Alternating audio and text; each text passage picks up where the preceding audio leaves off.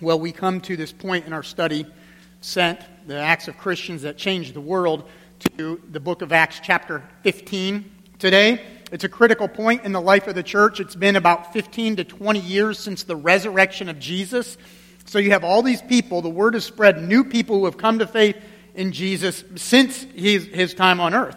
And so younger generations coming up, and one of the questions is, okay, well, what is the message that is being proclaimed, and what message are they hearing as it continues to spread? You've ever played the telephone game when you were a kid, like where you say a message in somebody's ear, like you give a sentence and you whisper it in their ear, and they have to whisper it in the next person's ear, and it comes all the way around, and it's not the same, right? And so here we have this time of 20 years-ish, and is the message, what's going on with the message of the gospel, of the good news of Jesus? Is it the same message? That's kind of what's happening here. How will it shape their lives? And that's what the debate is in Acts chapter 15. So follow along with me. The first 11 verses I'm going to read. We'll cover the whole chapter, but I'm just going to read the first 11 verses. Certain people came down from Judea to Antioch and were teaching the believers, unless you are circumcised according to the custom taught by Moses, you cannot be saved. This brought Paul and Barnabas into sharp dispute and debate with them. So Paul and Barnabas were appointed, along with some other believers, to go up to Jerusalem to see the apostles and elders about this question. The church sent them on their way, and as they traveled through Phoenicia and Samaria, they told how the Gentiles had been converted. This news made all the believers very glad. When they came to Jerusalem, they were welcomed by the church and the apostles and elders, to whom they reported everything God had done through them. Then some of the believers who belonged to the party of the Pharisees stood up and said, "The Gentiles must be circumcised and required to keep the law of Moses." The apostles and elders met to consider this question. After much discussion, Peter got up and addressed them. "Brothers, you know that some time ago God made a choice among you that the Gentiles might hear from my lips the message of the gospel and believe. God, who knows the heart, showed that he accepted them by giving the Holy Spirit to them just as he did to us. He did not discriminate between us and them, for he purified their hearts by faith. Now then, why do you try to test God by putting on the necks of the Gentiles a yoke that neither we nor our ancestors have been able to bear? No, we believe it is through the grace of our Lord Jesus that we are saved, just as they are." Holy Spirit, I pray that you'll bless the reading of your word, which is holy, which is relevant today as it was thousands of years ago when it was written. Use it to strike our hearts, to convict us, to encourage us, and to shape our lives. We pray in Jesus' name. Amen. The grass withers and the flowers fall, says Scripture, but the word of the Lord endures forever. Many of you have probably been watching the Olympics. I know our household has been. And the Olympics this year, I guess maybe like every year, I don't know, but at least this year have been filled with decisions and disputes, controversy, sharp disagreements, right? The most recent one that I remember was over a 15-year-old Russian figure skater who tested positive for illegal drugs, illegal substances that she was not allowed to have in her body and compete. Yet, in fact, she was allowed to compete, but then failed to make the medal podium due to a tragic fall in her routine.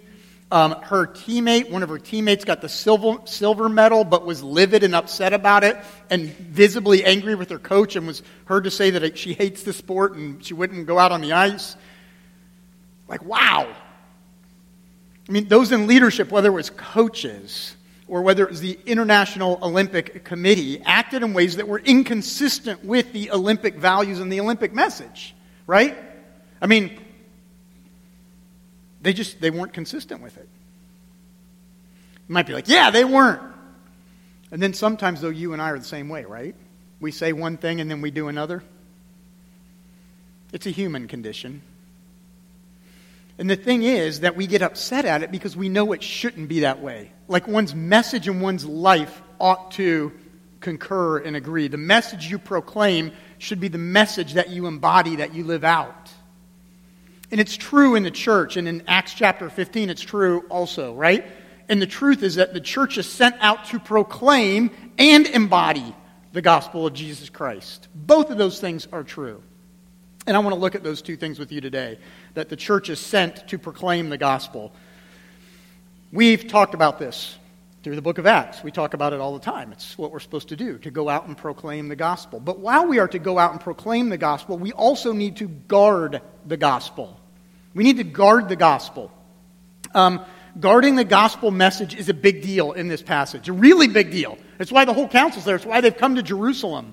And so they're there and they're talking about this message. And the reason it's a big deal is because the question they have to address in it is, how is one saved? How does one become a Christian? And there was different messages that were given. Did you notice those as we read the text? Right? One of the messages that was given was in verse 5 by the group of the Christian Pharisees. Look there. Let's put verse 5 on the screen. Notice what it says. Some of the believers, okay, that means those who are following Jesus, but they also belong to the party of the Pharisees. That was a religious group, right? And for those of you who know your Bibles well, you remember the Pharisees. Oh, you don't want to be pharisaical, hypocritical. Those are the people that had all the laws and everything. And so they're part of that party, okay? And they're saying, we believe in Jesus, but the Gentiles must be circumcised and required to keep the law of Moses. Now, we didn't read it in this text, but you may remember that Jesus said in Matthew 28, yes, you should make converts. You should make converts. But when you make them, it's not that they have to be circumcised and keep the law of Moses. In Matthew 28, Jesus told his disciples, make converts, make disciples, baptize them, and teach them to obey everything I have commanded you. Different messages.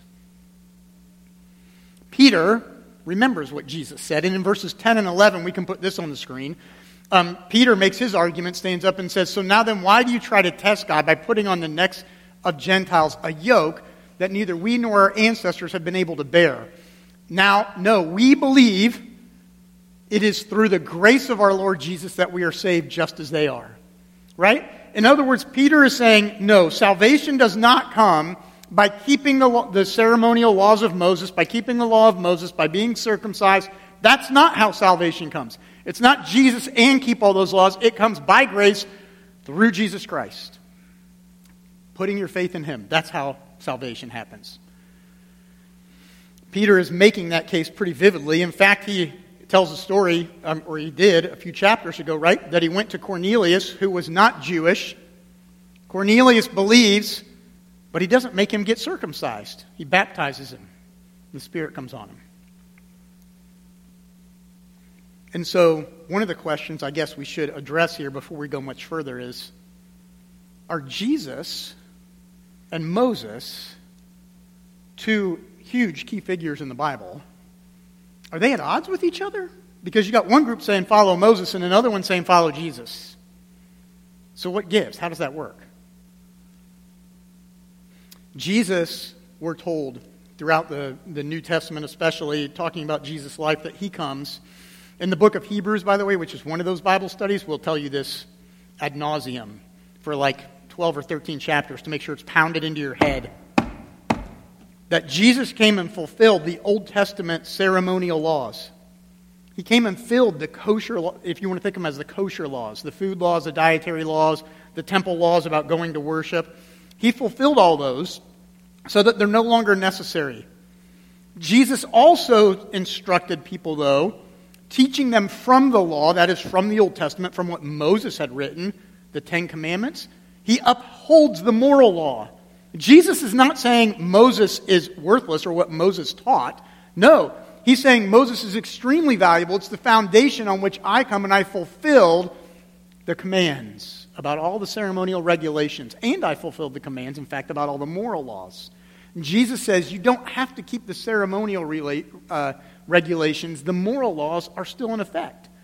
What does that mean? It means like the things like don't lie, don't murder, don't steal, no idols, sexual immorality, all those things Jesus upholds.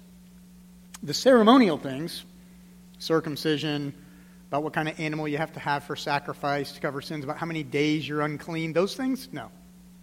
They're completed, they're done. And that matters because truth is important. It matters because what Jesus is proclaiming in the good news is that there isn't all this stuff that you must do to present yourself to God. What he is saying is, you can be presented to God because of what Jesus has done for you on your behalf. That is his grace given to you so that you are presented to God pure, radiant, clean, covered, washed, sanctified, justified. All those terms you want to use, Jesus is saying, no, this is the way it is. And now the question has come up and they're like, is this really the way it is? And Peter and the apostles and the elders are like, yes, that is the way it is. Why does that matter? Because it matters. If they didn't say it, then it means you cannot depend.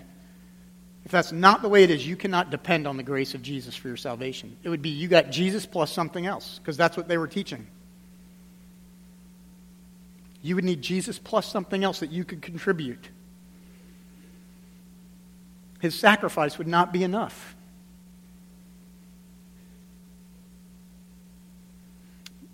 But thanks be to God, the good news, that is the gospel, the good news is it's actually good news, and it is enough. The sacrifice is enough.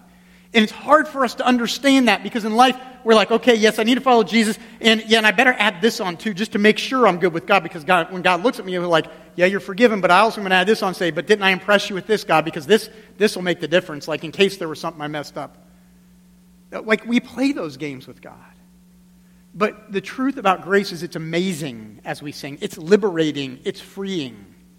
There's an illustration I've used before about a man that a family in our church knows. He's from Charleston, South Carolina. His name's John Zoll. He's an Episcopal priest, and this story just captures this so well, this idea of liberating, free, radical, amazing grace. When he goes to take charge of this parish, this church, somebody in the church owned a local clothing store, a fine clothing store for men, and so he gave him a gift certificate to the store and said, come to the store and get some clothes. So John goes to the store, plans to get clothes, figuring I'll get some clothes, and then because he was so generous, I'll get some extra clothes, throw them on there, and I'll pay for those to help out his business and support him, and I don't want to just take everything for free. It'll help out. So that's what he does. He gets the clothes, shops, like, man, these are great. Goes up, puts them on the counter for where the register is, and the owner rings it up and says, okay, it looks like you've used about half your gift certificate. He's like, what? So he leaves, goes home and gets his wife and says, we got a problem. I've only used half of it. I need you to help me pick out more clothes. We got to get double the clothes. So they go back, they pick out more clothes, put them all on the counter. He puts it up there, and the owner says, okay, yeah, your balance is exactly zero. And he goes, what? And he tells his wife, go get something else. Get something else. Put it on the counter.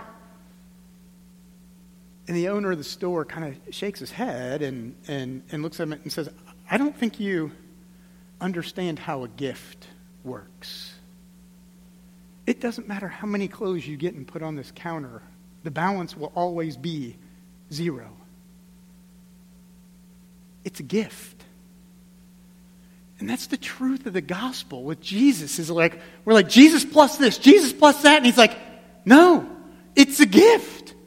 It truly is free. And it's amazing and liberating.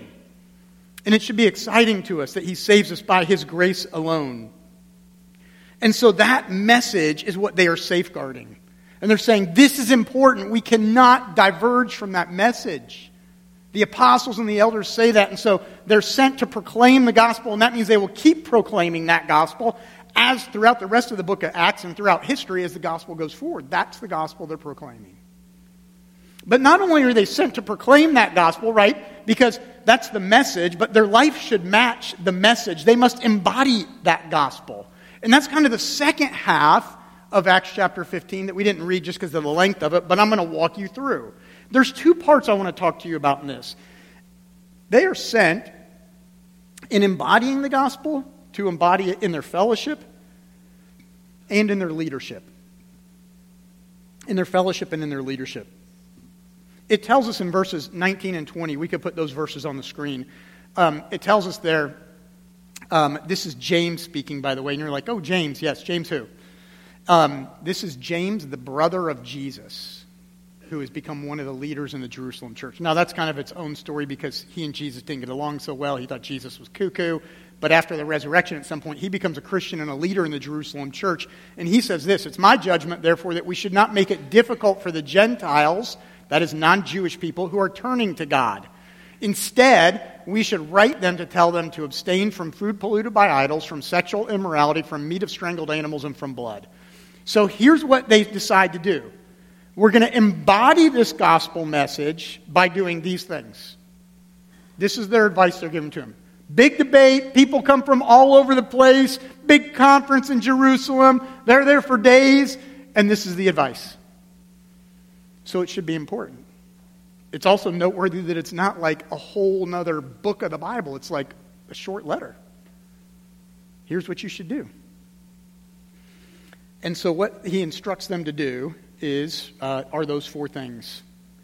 So let's talk about those four things. The first one is to abstain from food offered to idols.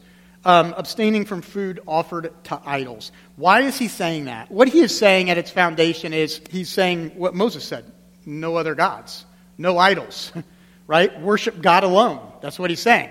So abstain from that. Make sure you're worshiping God alone. It was popular in culture of the day that food that they would get in a marketplace was slaughtered in the marketplace, offered to the gods and the idols in the marketplace, and then brought for sale for people.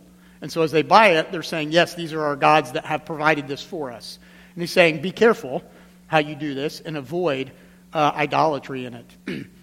We have, we've got this summer, there's a mission trip that people are taking to Belize, which is great.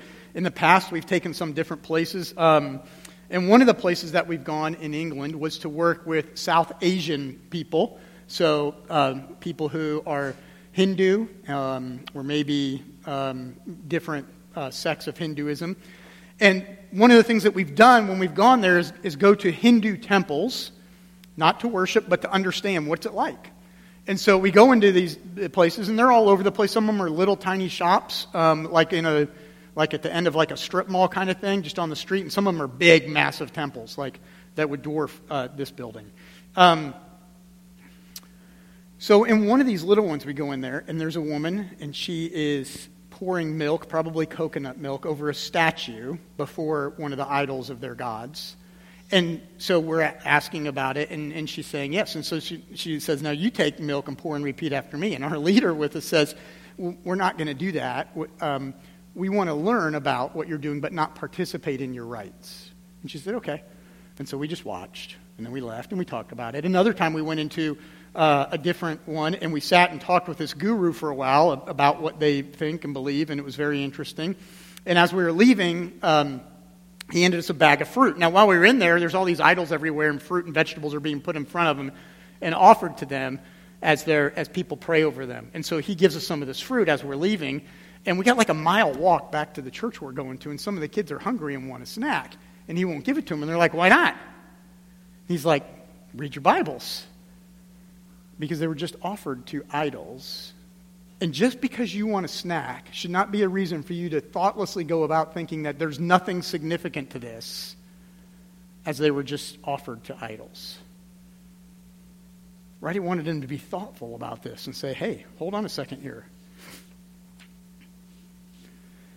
In other words, he was saying, worship God alone. You know, it's common for us to think, every path leads to God, it's all good. And he's saying, well, no, what they were doing is there's something real there, but not good.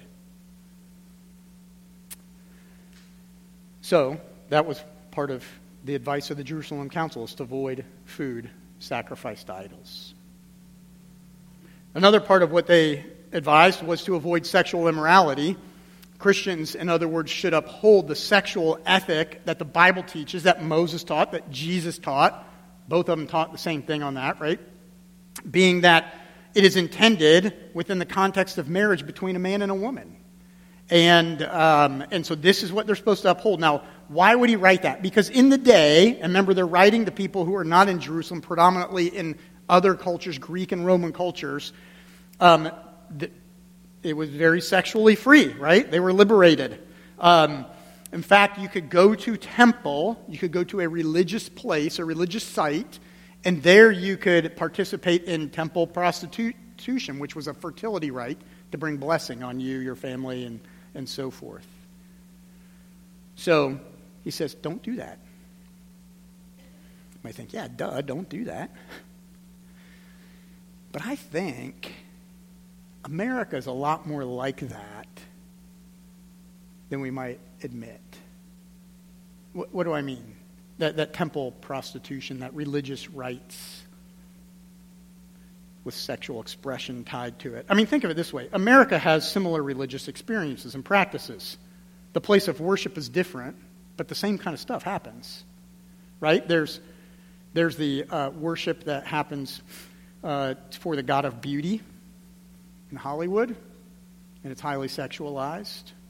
There's worship that happens for the god of money on Wall Street, the god of fame and sports and music and entertainment. And all of those have their religious-like expression, their devotion, their dedication, their commitment, their cheering, their giving of money to go participate in it, their shaping of their life, their reading all the stats and data and books about it and everything and saying, yes, this is my team, this is my cause, this is my person, this is my thing. And they're all tied and laced with sexuality. Even prostitution. The Super Bowl is one of the most human trafficked events in America every year for the sake of prostitution. We would do well to avoid sexual immorality. The other two things that he says is the third and fourth thing are meat of strangled animals and blood, both having to do with the kosher food laws, and saying, okay, avoid these two. And what is he talking about here? Those kosher food laws brought sanitary measures for the Jews as they would eat their food, but also it was a way for them to fulfill temple rites so that they could go to worship. And we mentioned this earlier. It all pointed for them to need somebody, a clean way, a perfect way, a firstborn sacrifice that was without blemish or flaw for them to go to God in temple. But Jesus came and was the firstborn, is perfect, and fulfilled all of those things, all those temple regulations. And so they're over. So what is he saying then? Why still do this? What James is doing here, I think, is he is saying that embodying this gospel means you need to love one another well in a shared life together. While there are no more questions about requiring Gentiles to keep ceremonial laws, we've said no, they're not required for that for salvation. What James is doing is saying, in order to embody the gospel and love your neighbor well, you should learn to eat together and do it respecting different food customs in the culture. One scholar writes of it this way and says, they should be considerate of their weaker brothers of Jewish birth who had not yet acquired such an emancipated outlook on food laws as Peter and Paul had. Hospitality is important to unity. Like, that's what we do in culture, right? We hang together, we go to the bar together, we eat together. And James is saying, hey, this is what's important, and you better be able to eat together.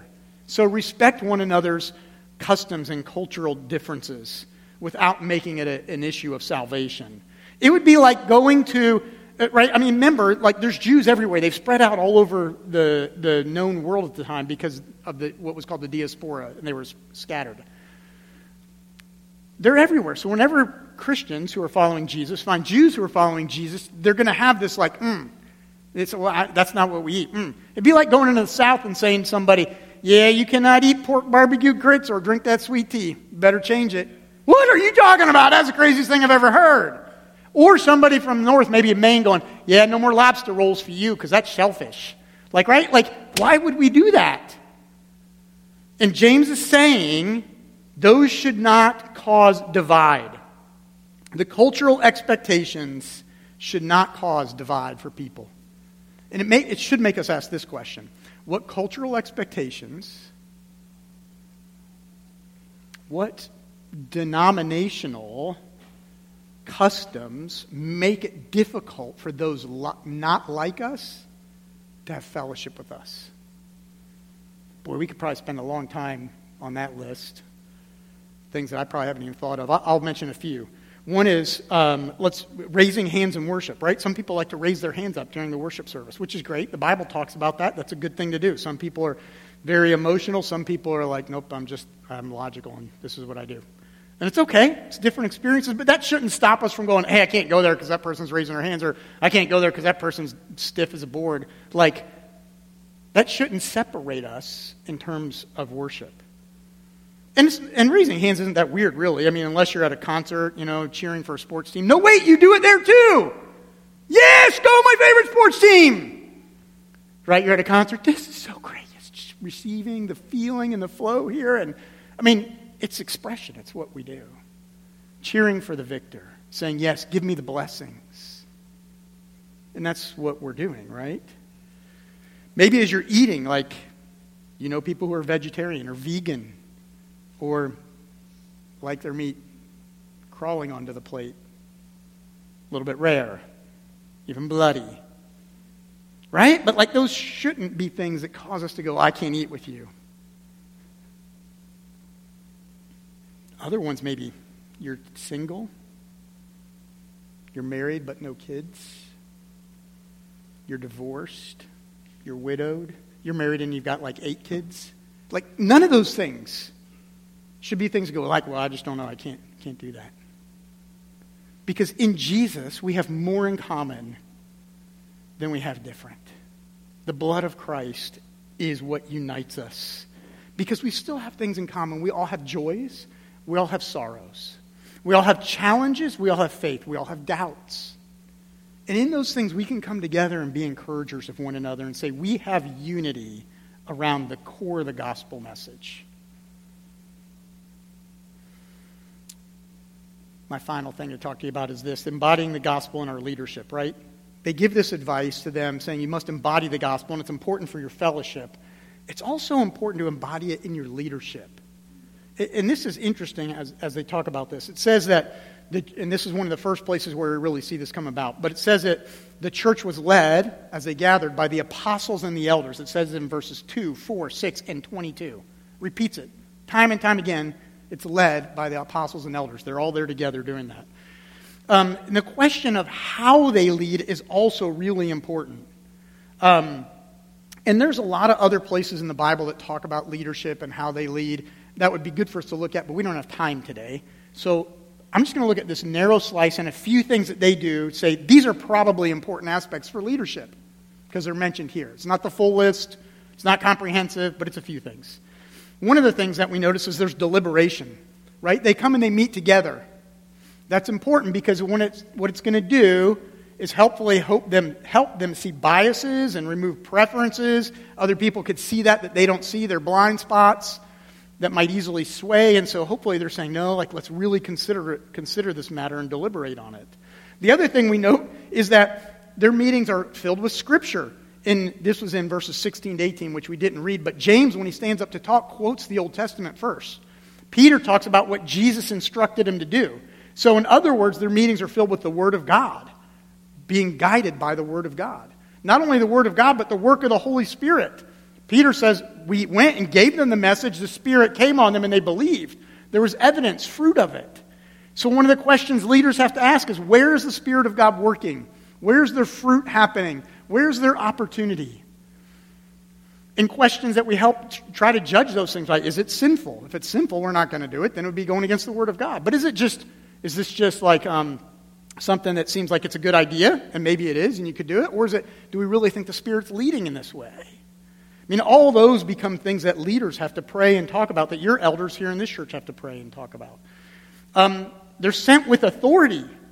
Notice this in verse 22. Let's put verse 22 on the screen, if you would. It says, then the apostles and elders, right? So there it is again, with the whole church. So this is everybody gathered here. Decided to choose some of their own men and send them to Antioch with Paul and Barnabas. Now, this is what I want you to see. Why do they do that?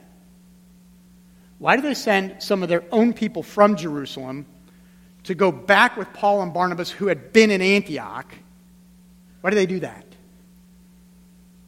Because they're sending corroborating messengers. They're sending authorities saying, we are sending people from Jerusalem, not from Antioch who came to Jerusalem or going back to Antioch. We're sending people from Jerusalem to you to say, yes, here they come with authority. And so that's what they do. In verse 24, we know this is what they do because, put put that one on there. It says, we've heard, this is in their letter, we've heard that some went out from us without our authorization and disturbed you. In other words, we're saying, we didn't send those others who were telling you this other message to be circumcised and follow the law of Moses. We didn't do that. Those we're sending to you have our authority. This is what you're supposed to do. I think we probably all recognize authority with authority comes responsibility. And exercising spiritual authority and leading means at least that you got to be humble, realizing your own biases and weaknesses, right? Admitting your own sin. It's not like me as your pastor or your elders are above you and that we don't sin anymore. That's not true at all. Like, just cast that away. It'll really help. Then your expectations won't be so high. You'll be like, oh, you need Jesus too? Yes! That's the gospel we believe. But it helps us to be humble, to know, yes, we need Jesus. We should be honest about truth, the truth that God proclaims versus error in what God proclaims, and make that clear. And we should lead with kindness that encourages people. I don't know if you noticed that, but you wouldn't have noticed it because I haven't read those verses to you yet. Let's put up verses 31 and 32. Toward the end of this, when they go, the people read the letter that was presented, and they're glad for its encouraging message. And then verse 32 said they encourage and strengthen the believers. So what's the result of them coming with authority? The result is they're glad, they're encouraged, and they're strengthened in the faith. They've received grace and they've given grace. In other words, the gospel's been proclaimed, the good news of God's grace has been proclaimed, and it's been embodied. It's been brought in that same way. There's a story I once heard that I think is true, as far as I know, about a young man who was in college named Bill. He was kind of a hippie. His wardrobe was a T-shirt and jeans with holes in it, usually no shoes. Brilliant.